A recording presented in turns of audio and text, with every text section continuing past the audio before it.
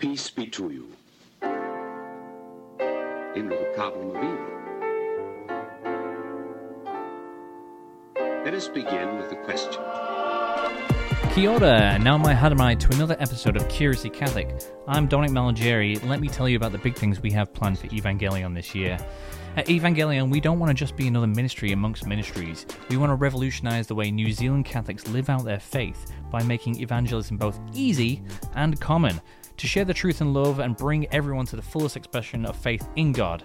In the last couple of years, we've flown out speakers from the US and toured them across New Zealand, which is great. It really is fantastic, but it's nowhere near enough. We need to change the way that we see Catholicism, and we want to bridge the gap between New Zealand and the wider church throughout the world, bringing the best from overseas to these shores and sharing it with Kiwis so that we can be equipped to make disciples of all nations, starting with Aotearoa. That means getting Catholic content printed here in New Zealand and creating high-quality Kiwi Catholic content, then travelling throughout the country and ensuring that this becomes accessible to all who seek it.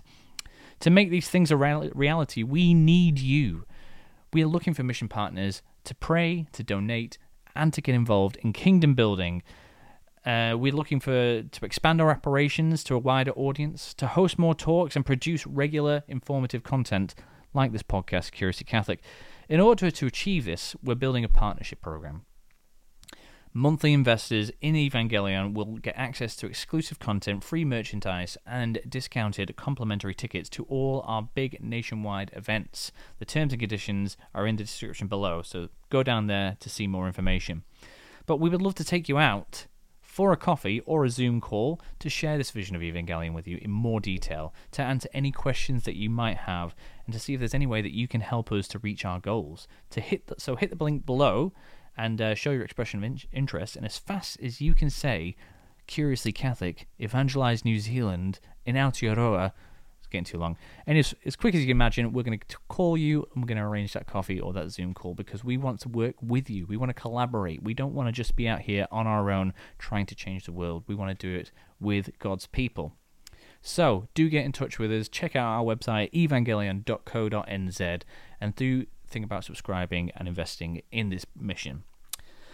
So that's the pre-spiel. That's what we're getting up to this year in Evangelion, and the podcast is going to be every 2 weeks, so twice a month, and we're going to be giving updates on what we're doing with Evangelion first, and then we're going to be doing a bit of reflection. So let's get on to that. Let's talk a bit about some Catholic life.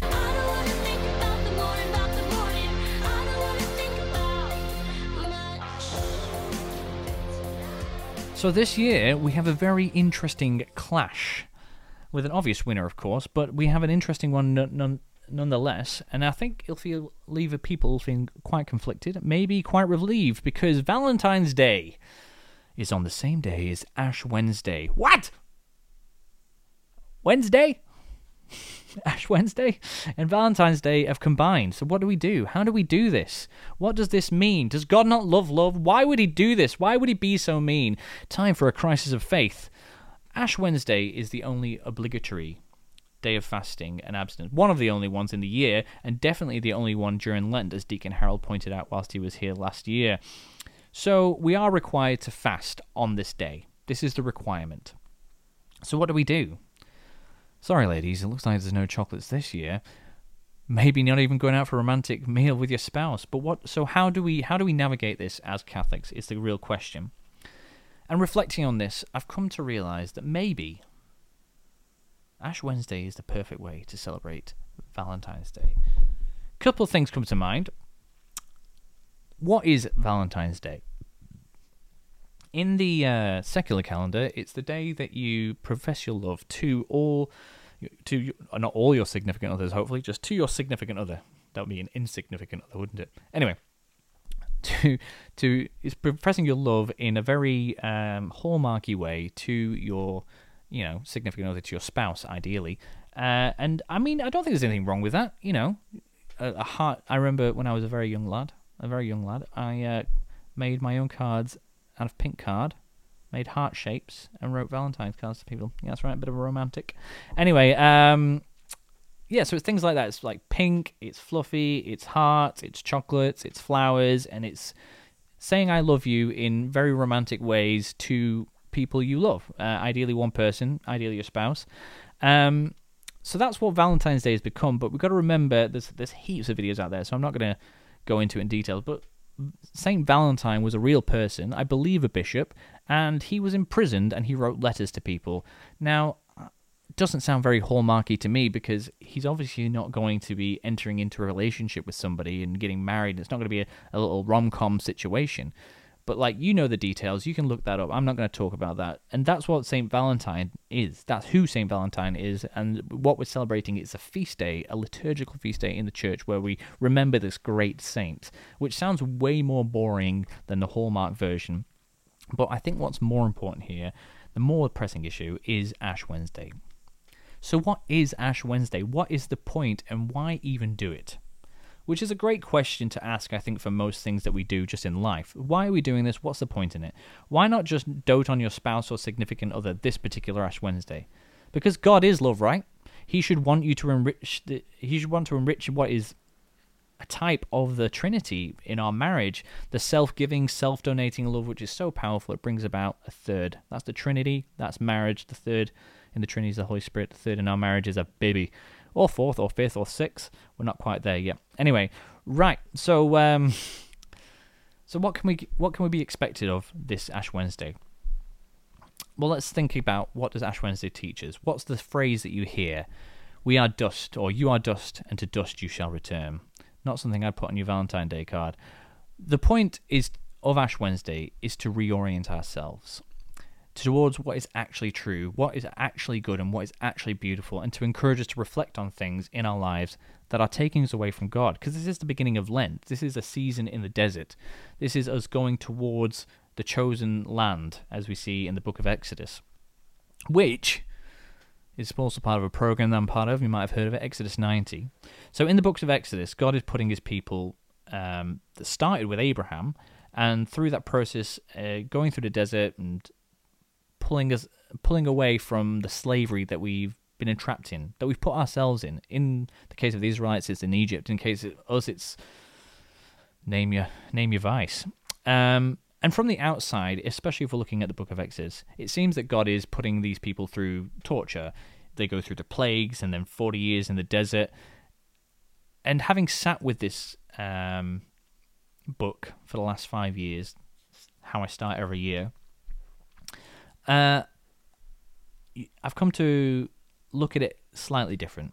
It's not just a series of harsh practices that are hard to do and see if I can do it for the whole of Lent, or in case of Exodus 90 for 90 days. But it's more of a sitting with the people of Israel and looking at what is God doing. Don't focus on the micro, which is the cold showers, the no milk in your coffee, and so on and so forth, but look at the macros, like what is God trying to do? And it is that reorientating God's people towards God. Because in the book of Exodus, and again in our life, they've become entrenched in Egyptian culture, or we've become entrenched in secular culture. And by that, I don't just mean, they eat Egyptian food, they listen to Egyptian music, they wear Egyptian clothes, but they started worshipping Egyptian gods. They started following Egyptian theology, I guess. And it's not of God. It's not what God has in mind for us, and therefore we're not going to get to where God wants us to be, which is with him. And so we need to be taken out of that and kind of shaken and woken up, and then not only that, but we need to be formed in a particular way of being. So Exodus 90 does it over 90 days because it takes 90 days to form a habit. So that's something to bear in mind. We're only doing it for 40 during Lent. So they need to be taken away from all those things. And if you look at the plagues, there was, there's a lot of writings that show actually what they're doing in the plagues. What God is doing is he's breaking down the Egyptian gods. Like the frogs are the god of fertility. The Nile was the main source of, I think it was like life. And so it's showing that all these things aren't God. These things aren't worthy of their worship. And he breaks it all down, all the plagues, and he protects Israel, and he sets them apart, and he gives them a way of life, and he sends them into the desert so that they can come away from that temptation to go back to it. And we look to Lent, and this is the time for us to say, okay, let's get rid of everything that we've come to use as a comfort, which isn't because it's bad, but because maybe we've lent on it too hardly. Like the common one is phone. Put away your phone for 40 days to see if it's actually something that's giving you life or it's taking it away from you. And I could go into that more ad nauseum, but I won't, because I don't want to nauseate you. So leaving behind those things, we've come to find rest in it instead of finding rest in God. And now I don't want to sound over pious. It's like, I'm going to put down my phone. I'm just going to be praying all the time, because I also have 3 children. So that means when I'm at home, I'm just constantly putting out fires because they start fires. No, there's always something to attend to. And so what I found is putting down my phone isn't necessarily like, oh, now I can take rest in God, but now I can be present to the world around me, and I can learn more, I can see more, and I can do more. It's been quite beautiful so far. So instead of finding rest in God, we've turned to our phones, we've turned to sweet foods, we've turned to other comforts like, oh, I just have to have my warm shower, I have to have a hot shower after work, otherwise I can't de-stress. And like, those things are legitimate, but like, are they so good that it's worth not turning to God in that instance, is the question we need to ask ourselves. So we want to leave those things behind, and we need to reduce them to ash. We need to burn it off and go through a refiner's fire, which again, these things are all like big biblical concepts, all Ash Wednesday concepts, and we need to burn it away and walk with the Lord. And just like it is uncomfortable, like the Israelites going through Egypt. Not going through Egypt, going through the desert and going through those plagues. It is a little bit uncomfortable, but coming through to the other side and allowing God to be our providence instead of turning to our own means. So, like one of the gifts I found doing Exodus 90 this year is during the fast days, you're essentially going to only allow 1 meal a day. And like, I do shift work, and it's hard work, 12-hour shift, 1 meal a day. It sounds insane, but leaning into that and turning to God instead of worrying about, will I get enough food? Will I be okay? Has shown me that, like, actually, yeah, I do rely on food way too much, and I can survive. Not only can I just like survive, but even thrive. I've worked a 12-hour shift on 1 meal and been absolutely fine. I'm getting to the point, it's like, do I even need to eat anymore? I do, but like, learning to turn to God in my breaks. When I've got a moment, instead of saying, oh, I've got 5 minutes, I'll just go on my phone for 5 minutes, it's like, just say a quick prayer.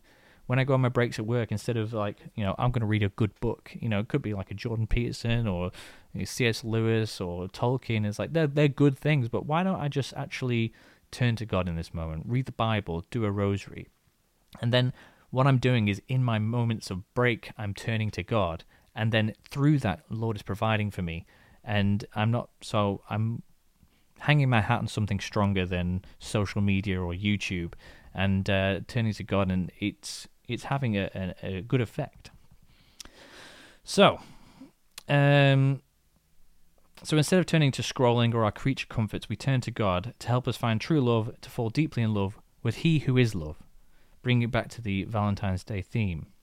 You are dust, and to dust you shall return. Jesus died and rose again that we might have life, and live it abundantly. Husbands, take up your mission to love your wives as Christ loved the church, and wives, submit to your husbands in his mission to love and protect you. Ash Wednesday seems to me to be the perfect Valentine's Day.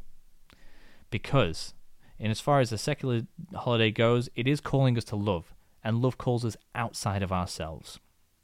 But God is calling us to go deeper than that, to burn away all the things that are keeping us from love, all the things that are hindering us from loving God and therefore loving others, because it's from Him that we receive love. So this Ash Wednesday, let's celebrate the Lord and make a commitment to change ourselves so that we might become more like love Himself, for the one who loved us first, for those we love especially. My name's Dominic Malgeri, this is Curiosity Catholic. Stay blessed, and God bless.